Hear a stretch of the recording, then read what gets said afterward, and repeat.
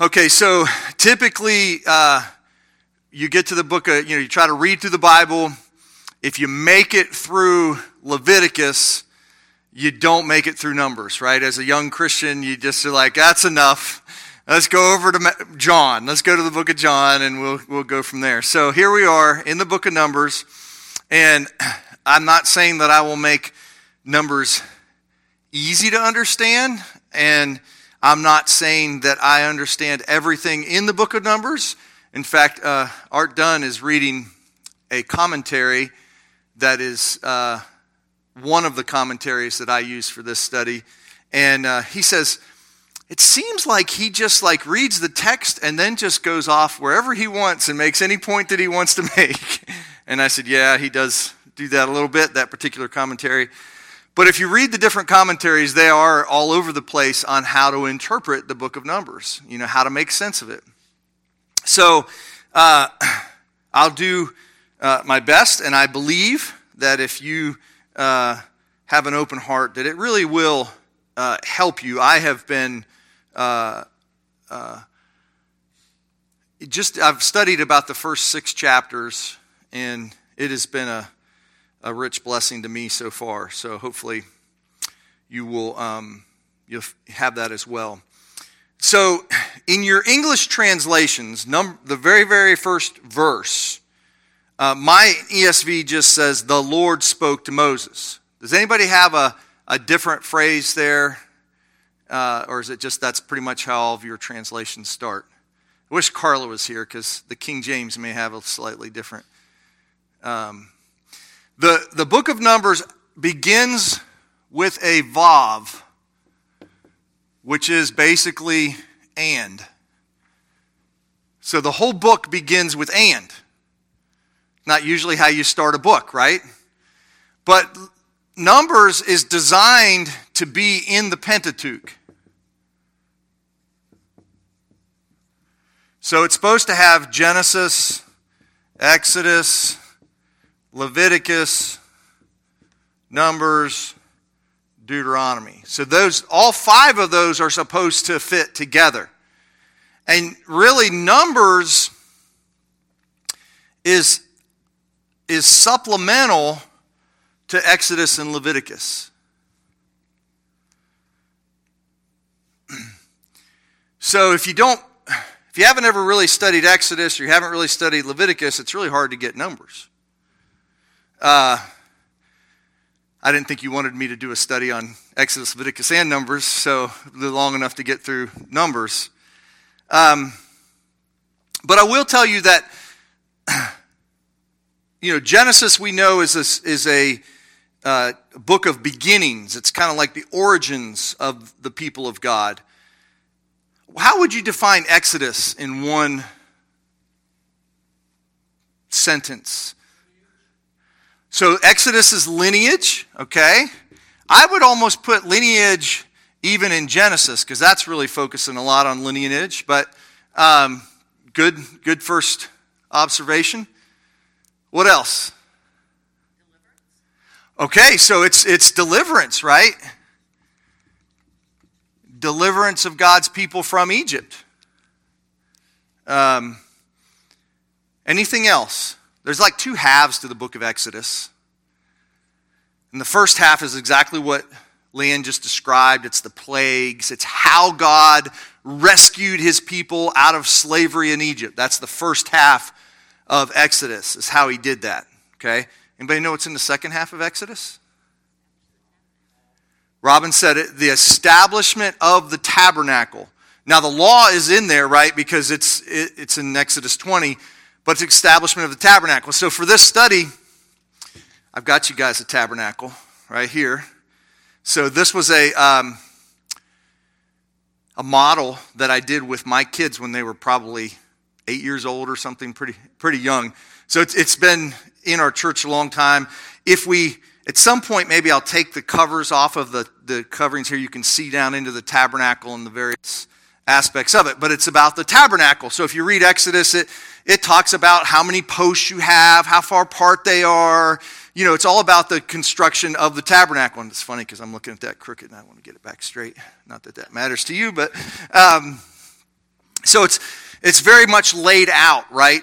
And the tabernacle is it's a reflection of the real tabernacle that's in heaven, right? So God, he doesn't just say, oh, let's kind of make it this way because it's practical. There's this real spiritual tabernacle in heaven, and God designs the one on earth to reflect the one that's in heaven.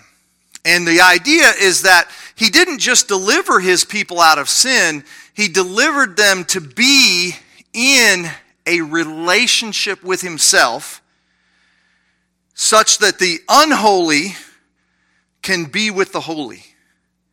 That's what he's, the tabernacle is all about helping you to understand that God is in heaven and holy. He's coming down to rescue his people, and they are not naturally holy. So he provides a way for them to come into his presence. So you'll see this later, but the Israelites would camp all the way around the temple or the tabernacle, but then the priests would be like an in-between. And then you'd have the camps. And then if you wanted to come to worship, you'd come up to here, and then the priest would take your offering in, and the closer you got to the back of this tent is the Holy of Holies. And it's closer and closer to the presence of God and more holy as you get closer to him. And only fewer and fewer people could get that close to God. Okay, so that's the whole idea. And it shows two things. One, it shows God's, and these are kind of crisscrossing things.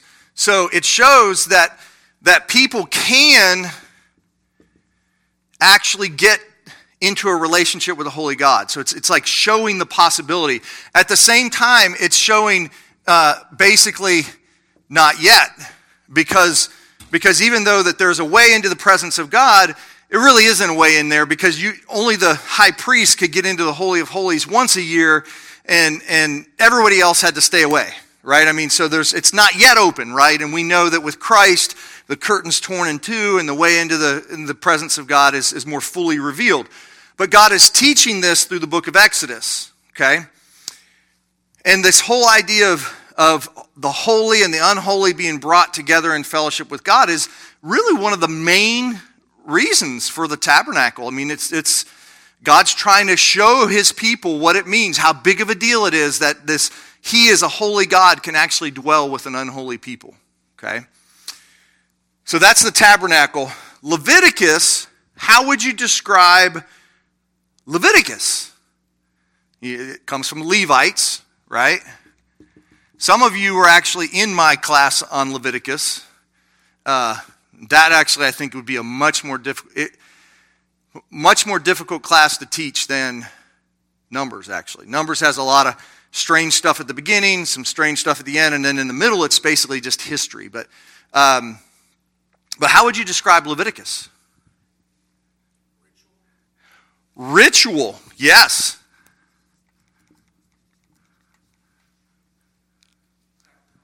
Sacrifices, yeah. All about atonement, yes. I'm running out of room here. What's interesting in the book of Leviticus is when I first started Leviticus and started studying about the sacrifices, there's like 5 different types of offerings and sacrifices. And I thought that all of those reflected this, what we think of atonement, like Christ dying on the cross for your sins and the removing of your deepest guilt from God and your worst sins and all that kind of stuff. But if you read the book of Leviticus, most of it is about like innocent mistakes, kind of like not following ritual purity and having to be cleansed ritually. So there's not this like overwhelming sense of, oh, I'm a terrible person and I've just been freed from all my sin. The one exception is the Day of Atonement. That's when like all of your sins are wiped out, right? And that is the one that's most closely related to Christ, which would make sense. So yeah, and I would just say that the book of Leviticus is about regulating this ongoing relationship with a holy God. It's helping you to know how can you actually have this interaction with a holy God. Okay? So then, and we'll talk a little bit more about Leviticus because these two are so closely related. It's hard to really split them up. You could almost have 4 books of the Bible: Genesis, Exodus, Leviticus, Numbers, and Deuteronomy. It's that they're so close. So, let's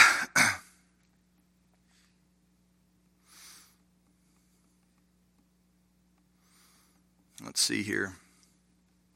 So, Numbers, in many ways, is designed to answer the questions that Leviticus and Exodus don't answer. So it's like color commentary if you follow sports. You got the play-by-play guy, and then you got the color commentary. Well, Numbers is like the person saying, he hits the hit, and the shortstop just misses it. And the play-by-play is just saying, oh, he dove for it, he just missed it and stuff. And then the color commentary guy is going, was that an error or was that a base hit? They're trying to figure that out. Where Numbers is actually saying, no, that was an error. That was a base hit. He's telling you the things that the rest of the book of Leviticus does not do. So, and Numbers is the only book that we have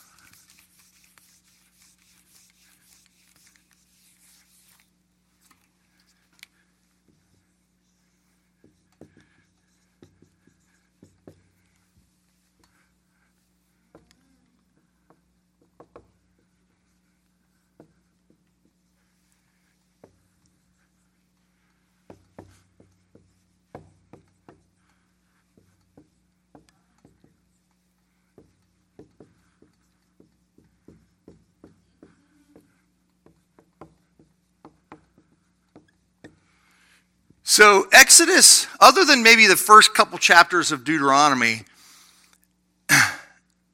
Numbers takes you this period here in the wilderness. Like what happened during this 40 years in the wilderness is in Numbers. So once you get through the actual numbers and the censuses and the strange things at the beginning, Numbers is all about their journey in the wilderness. Like what actually happened between them being saved and given the law and they're actually entering the promised land. Well, that should matter to you and I. And I'll tell you why. Because all of Old Testament history models, it actually reflects salvation history.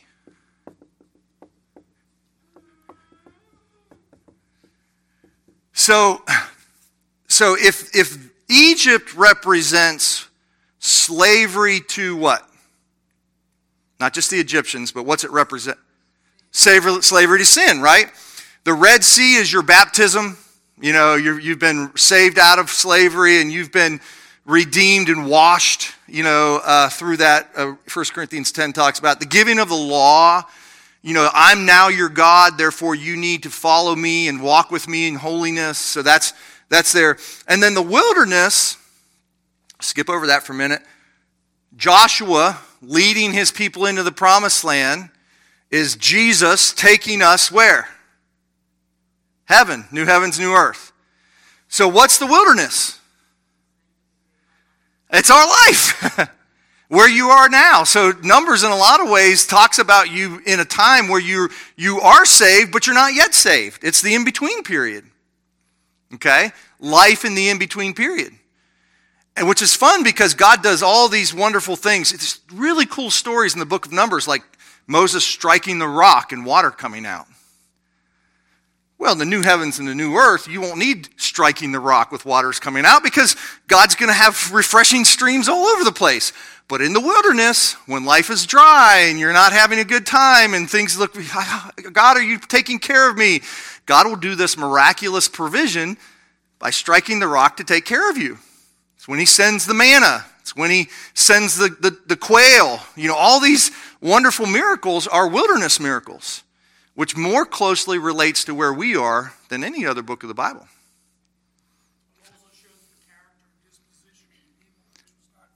Yeah,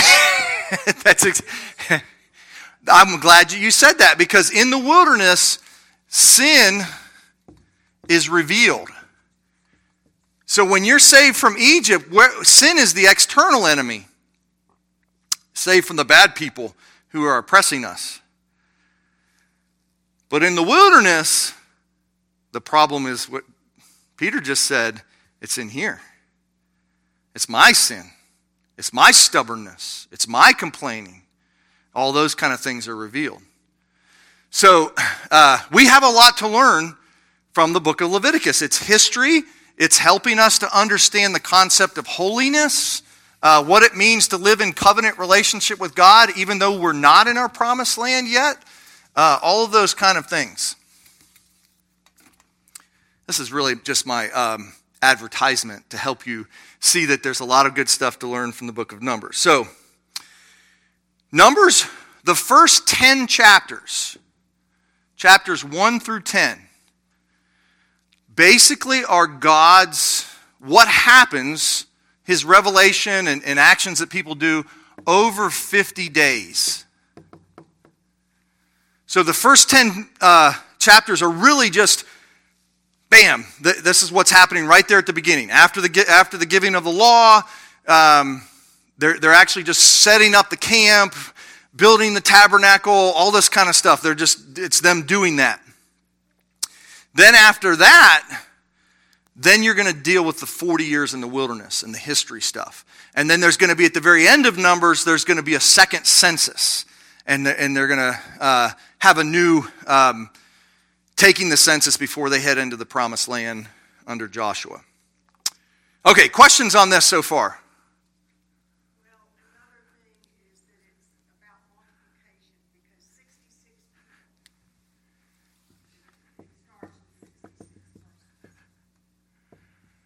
You're talking about, you're talking about Israel and his sons, and now you've got this huge multitude. Good. That's excellent. Yep. Any other questions or comments so far? Okay, let me ask you this question. Who's honest enough to say that they started the book of Numbers and then just stopped? At least at some point. Maybe you went back later and read it. But okay. Yeah, skimmed a lot. Yeah. So, okay. Well, just, that's okay. Part of the reason why God has given the church teachers.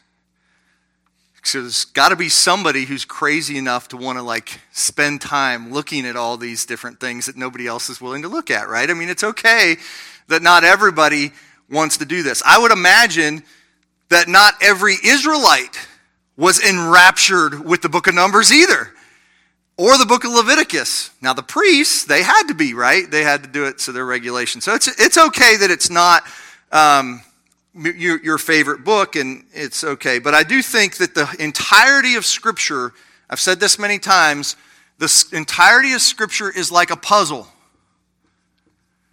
And if you leave out pieces in the puzzle, it just doesn't look right.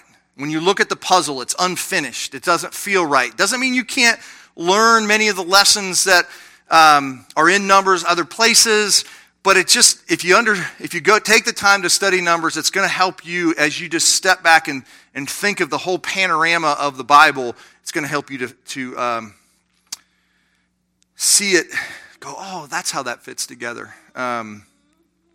Okay. Enough said of introduction. Let's read verses 1 through 16. Who has a desire to do that? Raise your hand, and Annalisa will give you the microphone. Oh man, nobody wants to start. Mary always wants. All right, bring it to Mary. A lot of names in this one, so.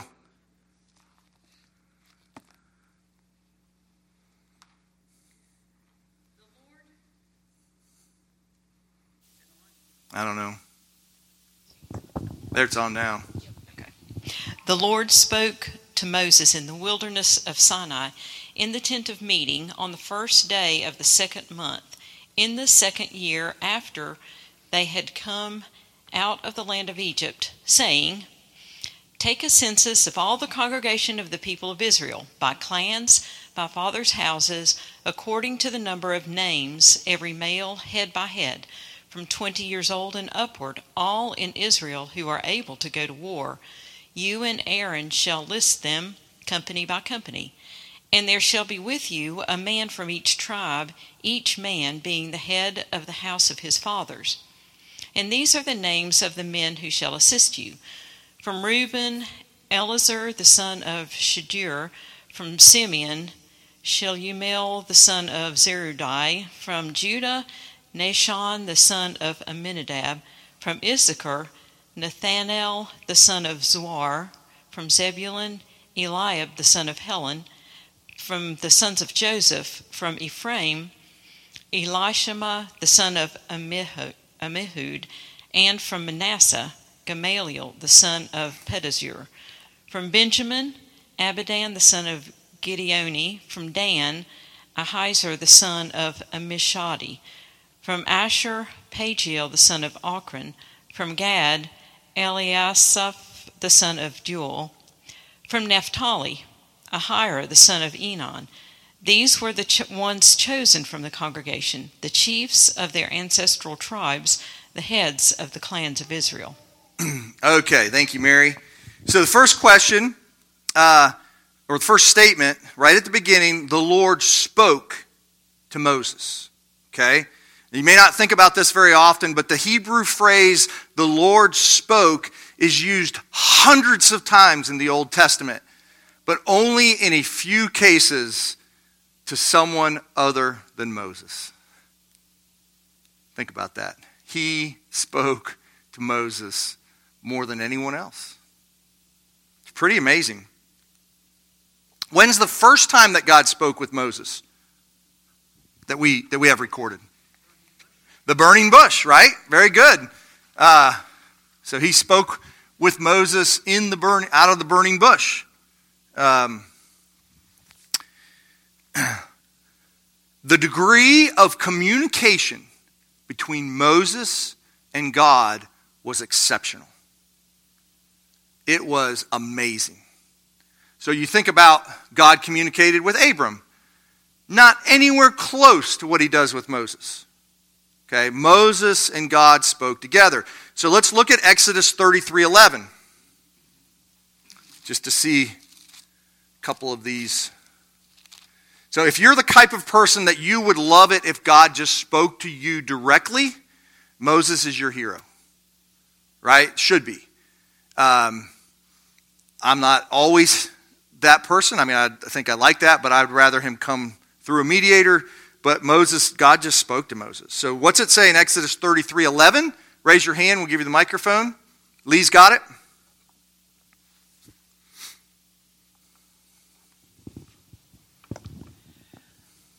Thus the Lord used to speak to Moses face to face, as a man speaks to his friend.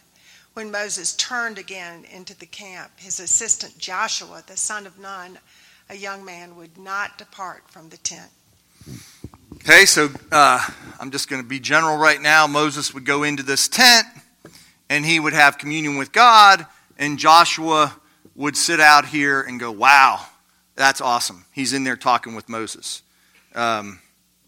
Deuteronomy 34. I'll just read this to you, verses 10 to 12.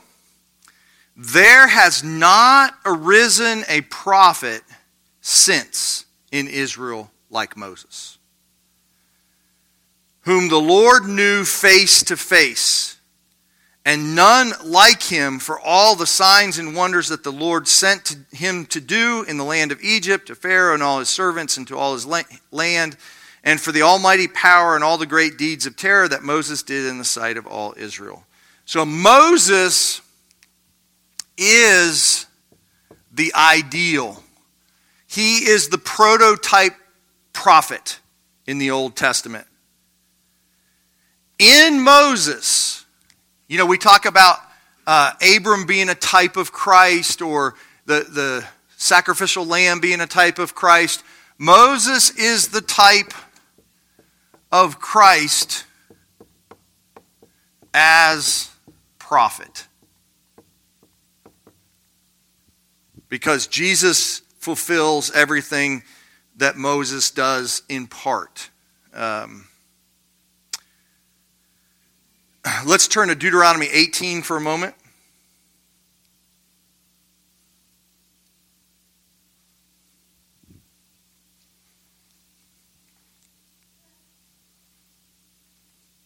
(15 to 19). Let's let Joe read back there.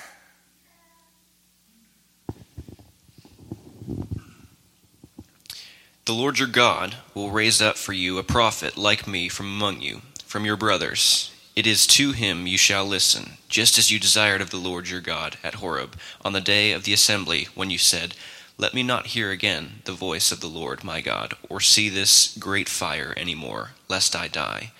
And the Lord said to me, They are right in what they have spoken. I will raise up from them a prophet like you from among their brothers. And I will put my words in his mouth, and he shall speak to them all that I command him. And whoever will not listen to my words that he shall speak in my name, I myself will require it of him. So you see there that the prototype is the type is Moses, and the real reality is Christ. He is the real prophet. Do you remember from the book of Exodus, because it mentions there Mount Horeb, which is really Mount Sinai? Why do they have a prophet anyway? Why does God speak to his people through prophets? They couldn't stand direct communication. So the next time you want direct communication with God, remember Mount Sinai. Because God said, okay, I'll speak to you. He starts speaking to them, and they just say, no more. Speak to us through Moses. And so God speaks to Moses, and then Moses talks to the people. And Jesus is our mediator in the same way. And the Word of God is our mediator. So we have God's Word. It's mediated to us. Because you don't want the holy God of the universe just showing up all the time to you. You'd probably be on your face all the time, right? You might think that's good, but that's not the only thing God wants you to do. He doesn't just want his people to always fall down. He wants them to actually love him. And part of that is coming to him through a mediator. Okay? So just kind of setting up that Moses is this guy talking with God on a regular basis. So when, and back to Numbers, when and where does God speak to Moses? Tells us here in Numbers. When and where? Okay, they are in the wilderness. So that helps us, right? We know we're not in the promised land yet. In the tent of meeting. Actually, in the wilderness actually helps you understand the timing as well, but it gets a little more clear that, right? It's the second year. Is that right? So they've been in the wilderness for a year. First day of the second month. In the second year after they come out of Egypt. So they basically hang around Mount Sinai for about a year before they take off. Gives them enough time to build the tabernacle. Lots of things that are happening. So, but he's in this tent of meeting. Southern tent of meeting. Tent of meeting.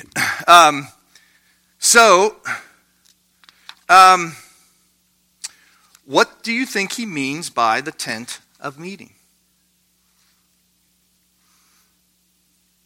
Well, that's the fulfillment. The church is the true tent of meeting, yeah.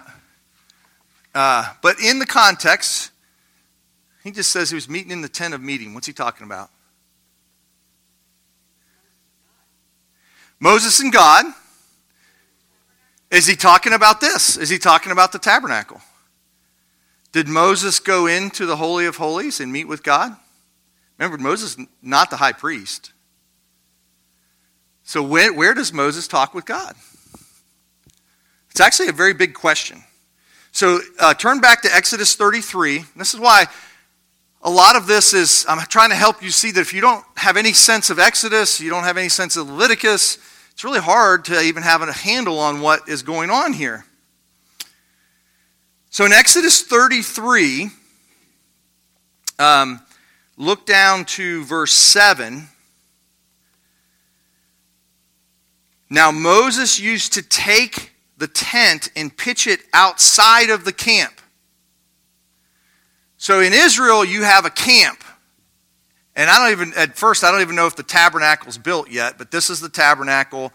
And you had people, the priests all around the camp. And then you had tribes like this. I'll give you a picture of this later. Like this, the 12 tribes around. Like that. This was the camp. Well, outside, and you can actually draw like a circle like that. Because if you were inside the camp, you were considered holy. If you were outside the camp, you were considered unholy. Okay? So, it's interesting in this, it says, now Moses used to take a tent and pitch it where? Outside of the camp, far off from the camp. Like, not here, over here. Let me get away from these people. Whenever Moses went out, and everyone who sought the Lord would go out to the tent of meeting, which was outside the camp. This is called a tent of meeting. This tent right here is a tent of meeting. And everyone who sought the Lord would go out to the tent of meeting, which was outside the camp. Whenever Moses went out to the tent, all the people would rise up. Each would stand at his tent door and watch Moses until he had gone into the tent. When Moses entered the tent, a pillar of cloud would descend and stand at the entrance of the tent, and the Lord would speak with Moses. And when the people saw the pillar of cloud, they stand at the entrance, they would rise up and worship, from their door. So, it gets really confusing in Scripture.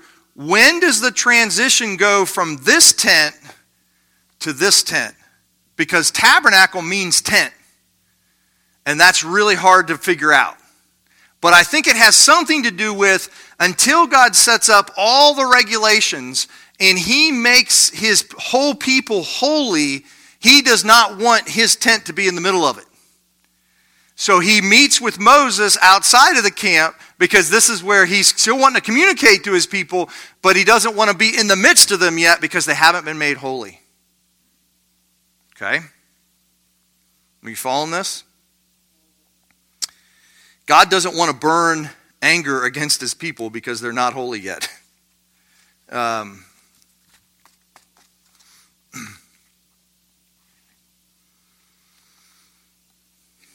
Yes. Does that have any relationship with the fact that Christ was crucified outside the city wall? Yeah, it can be. Maybe, but see, there was no sacrifices that went on in this tent. It's just God speaking to his people. He was holy. But the fact that he is outside the camp does make sense to you now because he has to be. Well, you tell me, you draw the connections. Why would Christ be killed outside of the camp? He's unholy because of our sin. He's bearing our sin. He's right. So he's being moved outside of God's presence so that he can pay the penalty, so that he can then bring you into God's presence, right? So that would be terminology that you would now understand. So all this wonderful thing. So you're in the presence of God. Of all the questions that you would ask of God in the presence, what's the first thing that God wants to tell him to do here in this? Now I know there's other communications that he's had, but in the book of Numbers, what's he tell him to do? Take a census. Count everybody. I'm like, is that the best you got, God? Like, what are you doing here? What's so important about that? And that's kind of how we think when we look at the book of Numbers. Like, let me get to the more important things. Because it doesn't seem very important that we would be taking a census, right? And yet that is what God commands.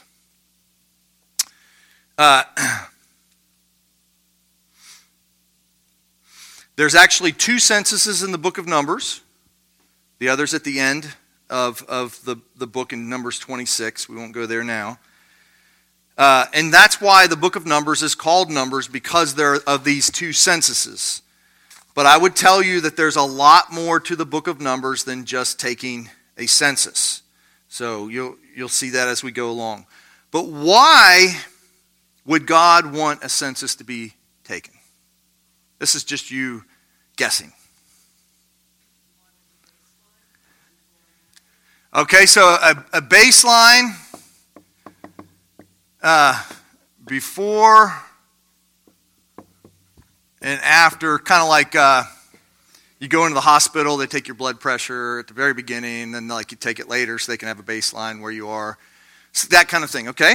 One idea. What else?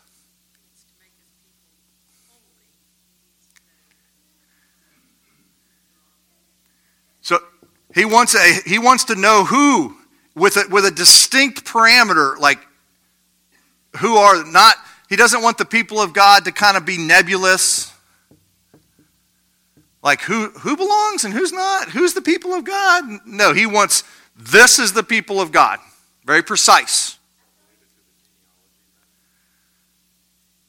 The fact that, yes, could be related to the genealogy. We will get to who the people are is very much directed to who their fathers are.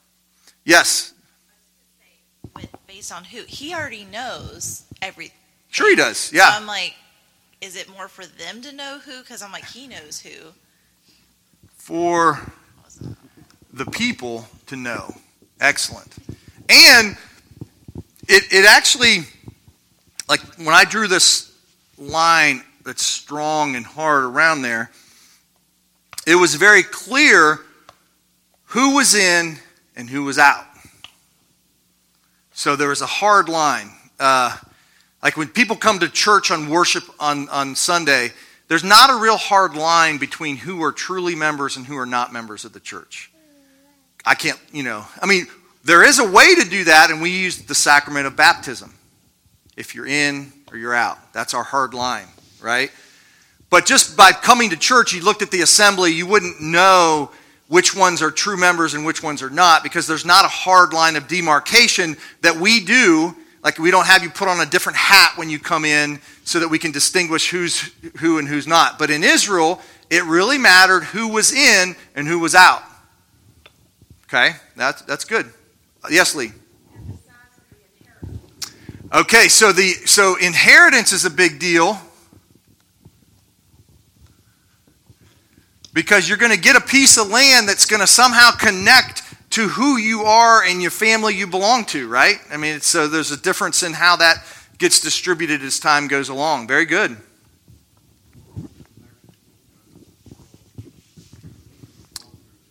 Wait a minute, he's going to keep talking. We'll give him the mic. If you got a quick comment, I can repeat it, but if you're going to speak any longer than a sentence, I need to let you talk. Go ahead.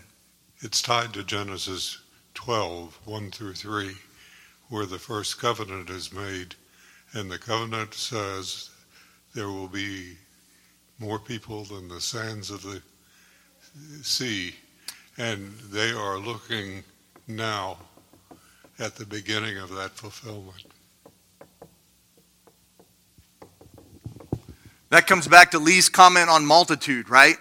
So like the book of Numbers it may not be the final fulfillment, because we know the final fulfillment is the Gentiles and Jewish Christians together in the new heavens, new earth. But if you were just wanting to see that there's some progress between 70 people or 65 and where they are now, there's a big progress, right? So God is being faithful to his people. Yeah.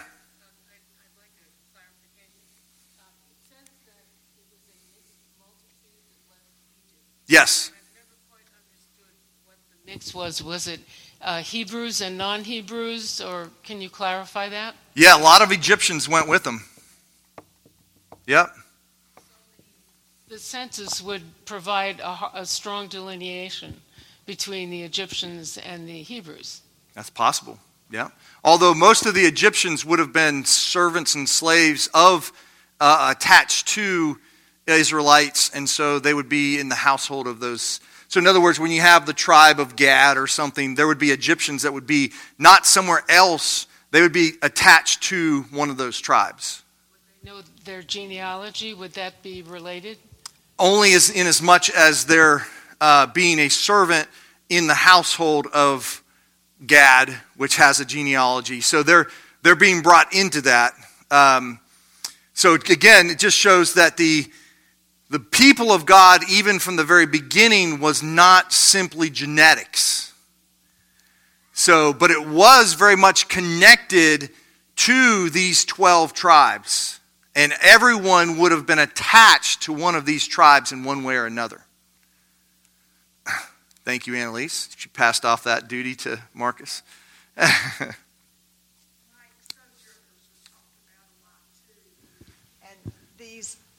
The people who are attached, as you said, to the various households, are they considered sojourners or Okay, so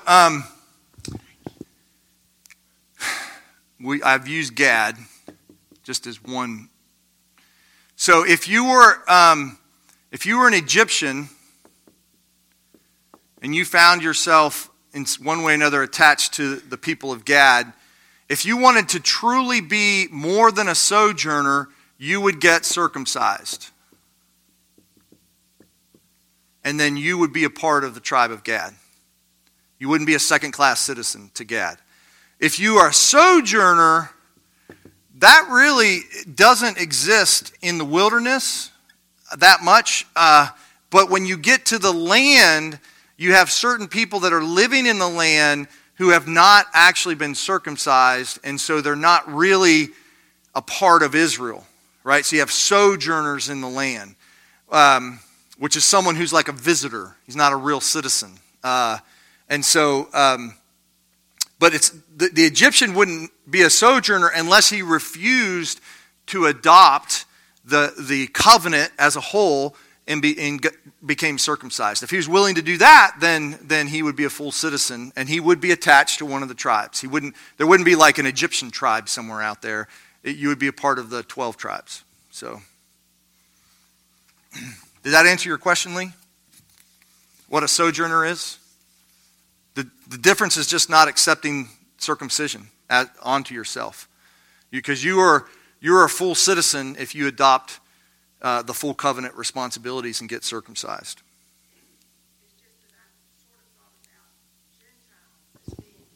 Sojourners in a way. You mean like Gentile Christians or just? Well, we are because we're living in the wilderness, so we're not in our home. So we're actually sojourners in America because America is not our true home. Eternity is our home. So every Christian is a sojourner until we get to our eternal home. Does that make sense? Okay. So in Exodus 30, I won't make you go there, but you should know that the census, attached to the census, just like today, attached to the census is a tax. Does that make sense? Why do we take censuses today? So the IRS can know where you are. And they can get their taxes from you. Okay, well, Old Testament Israel is not completely different. But what would need to be supported in Old Testament Israel? They didn't have a king. They didn't have a police force. Not really. Tabernacle. You had to support the tabernacle. And we had to, so you're thinking you had to support worship. Yes. Yes. So and there's going to be all these special connections. Sometimes Levites, when you bring a sacrifice, a portion of that goes to the Levite and his family. You know, there's all this, because God basically has 12 tribes, and he takes one of those tribes, and he says this tribe is not going to be self-supporting. So the other 11 tribes have to support this one tribe. Okay? Now, this tabernacle tax, according to Exodus 30, was the same for everyone, rich or poor. So it was a flat tax. Okay? Could be other taxes that were graded, but this one for the tabernacle was a flat tax because every citizen in the kingdom was supposed to give the same amount. Because you're all equally participating in the worship of God.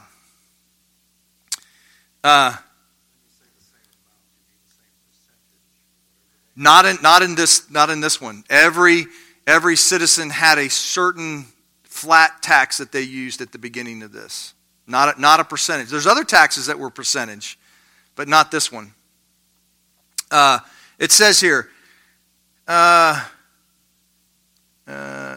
everyone who is numbered in the census from 20 years old and upwards shall give the Lord's offering. The rich shall not give more, the poor shall not give less than the half shekel when you give the Lord's offering and make atonement for your lives.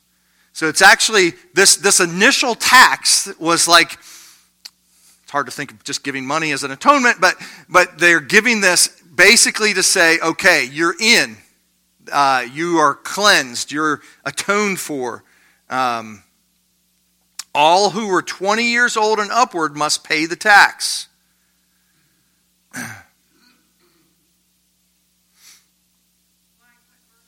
This is Exodus 30. I have 11 through 16, but it really is 14, 15 right in there. So 11 through 16. But there's one, and there's still 12 here because the people of Joseph are split into two. So you have Ephraim and Manasseh. So technically, in order to keep this 12, because God really likes symmetry and he wants it to be 12, so there were 12 tribes. He splits one into two so that you can have one tribe over here that is not a part of the land inheritance, but they need to be taken care of. So the Levites do not pay the tax. Why would they not pay the tax? They don't own land. I mean, they're all in the wilderness now, but they're not even going to have their means of production. They're just servants, right? They're serving in the temple. They're serving to the Lord, and so their income is through service. The Levites are going to be counted later in Numbers 3 and 4, but it's going to be for a different reason. Now, just so you know, this is God setting up, and this is Him commanding a census. So censuses aren't bad things. But later on, David wants to have a census, and God is angry at him for that. Why would God be angry at David for wanting to do a census when he commands a census here in Numbers?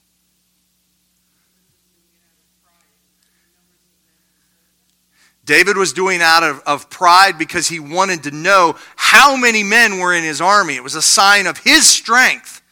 And that's not what God wants. He doesn't care about you feeling good about yourself. Like, he'd probably be against taking attendance in church so that the pastor and the elders could feel good about themselves because they've got a lot of people coming to church. He'd be opposed to that. He'd be like, good.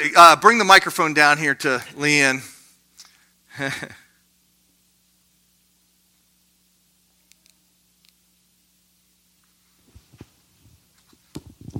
Was it also because David's purpose was to see how many men would be in his army, and it was a kind of a negative connotation there? Well, the king was not supposed to amass a strong army because he was supposed to rely on God to defend him rather than trust in himself. And so he was looking at his own strength, the human strength, rather than in God. So that's a part of that too. So I just wanted to let you know that, again, context is everything. Is it good or bad to take a census? Well, it depends on the context, right? Sometimes God commands it, sometimes he's opposed to it. And so in this situation, he commands it because he wants the people to be numbered for reasons that we already talked about. How should the census be taken? What are some of the specifics of this? I have 4 different specifics.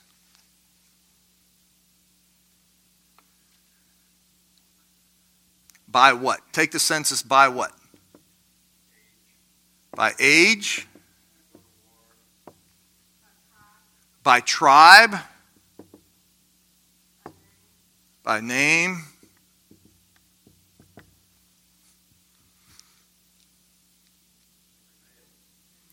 Gender, yeah. Be hard in our day, wouldn't it?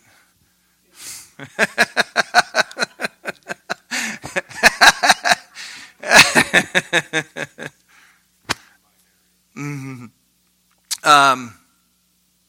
So we see things like by tribe and male headship.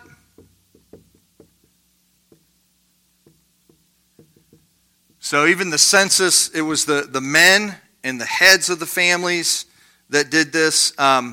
Children were not included in this census, right? So age, you had to be 20 years old or older. When you get to the Levites, you take the census of 1 month and older. I'll talk about that later. Like why would that be? But here it's 20 years older because if you were 20 years old, you could fight in the army. And actually, much of Numbers and the way they set up the camp is taking the whole people of God and describing them as an army, according to their units, their companies, their regiments. It's like it's just this army that's moving forth. Comment, Ken. Keep coming back in my own thoughts about go to war, which Ken just mentioned, who are able. And so I'm wondering if, to me, that would be critical, because there would be some potentially who would not be capable of going to combat. Mm-hmm. Yep. That's right. For what it's worth. Yes. Okay, so let's see here. Peter and John, you guys pass these out. We're almost done. 5 minutes of class here, but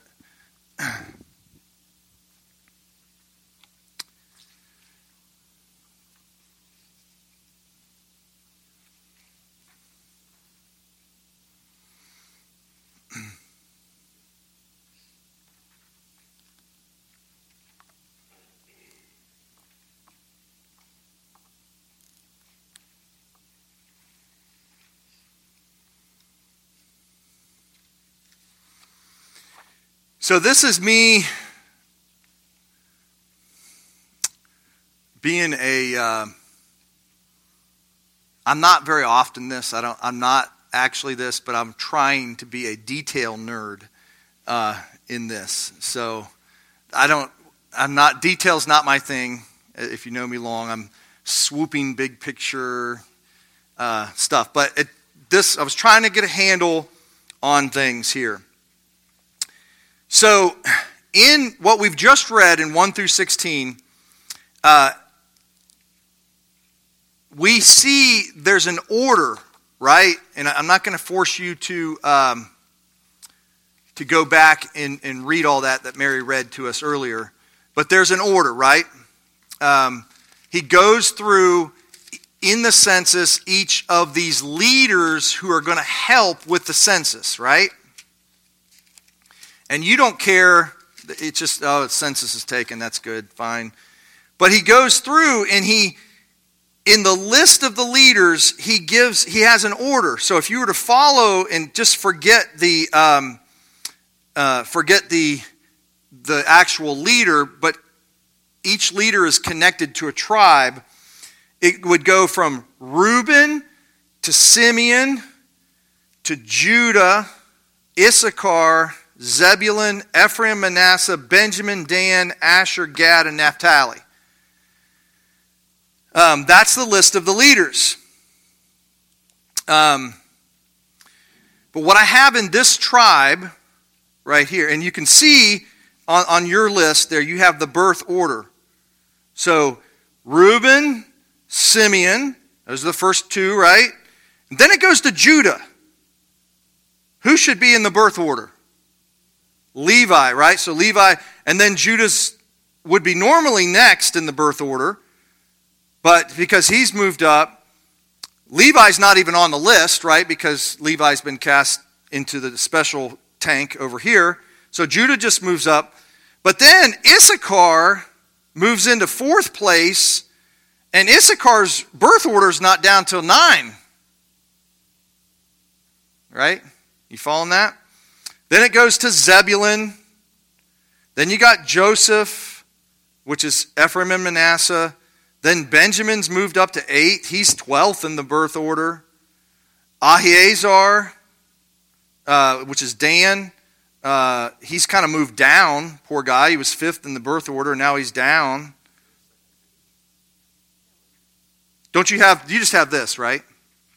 Yeah, that's all, just that list. So I want you to see the birth order, and I'm reading to you the list of the leaders.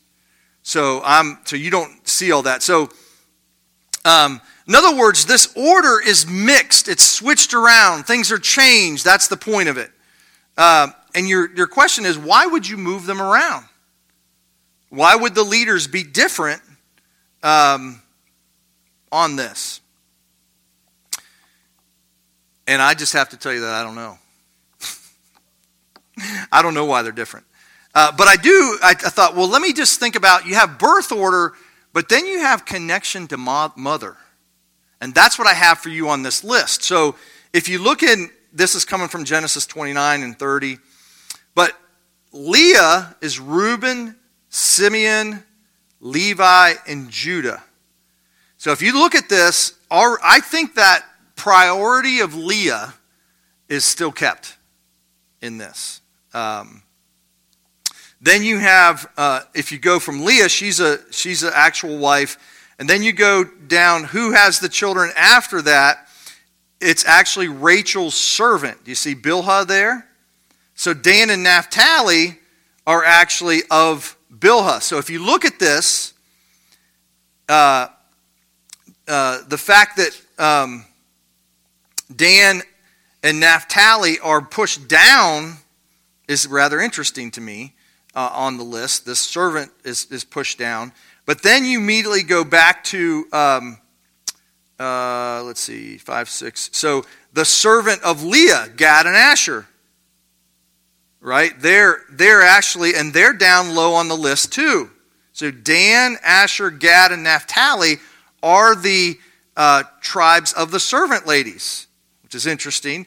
And then you have, it goes back to, Leah has 2 more kids, Issachar and Zebulun, and it seems like Issachar and Zebulun are going up.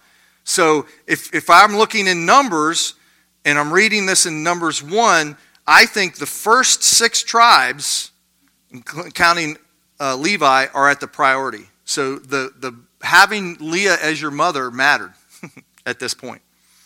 And then you go to Rachel has Joseph, and then later on she has Benjamin, and Joseph's there, and Benjamin are after Leah, but they're before the servant people. So, does that make any sense to you? Are you following that at all?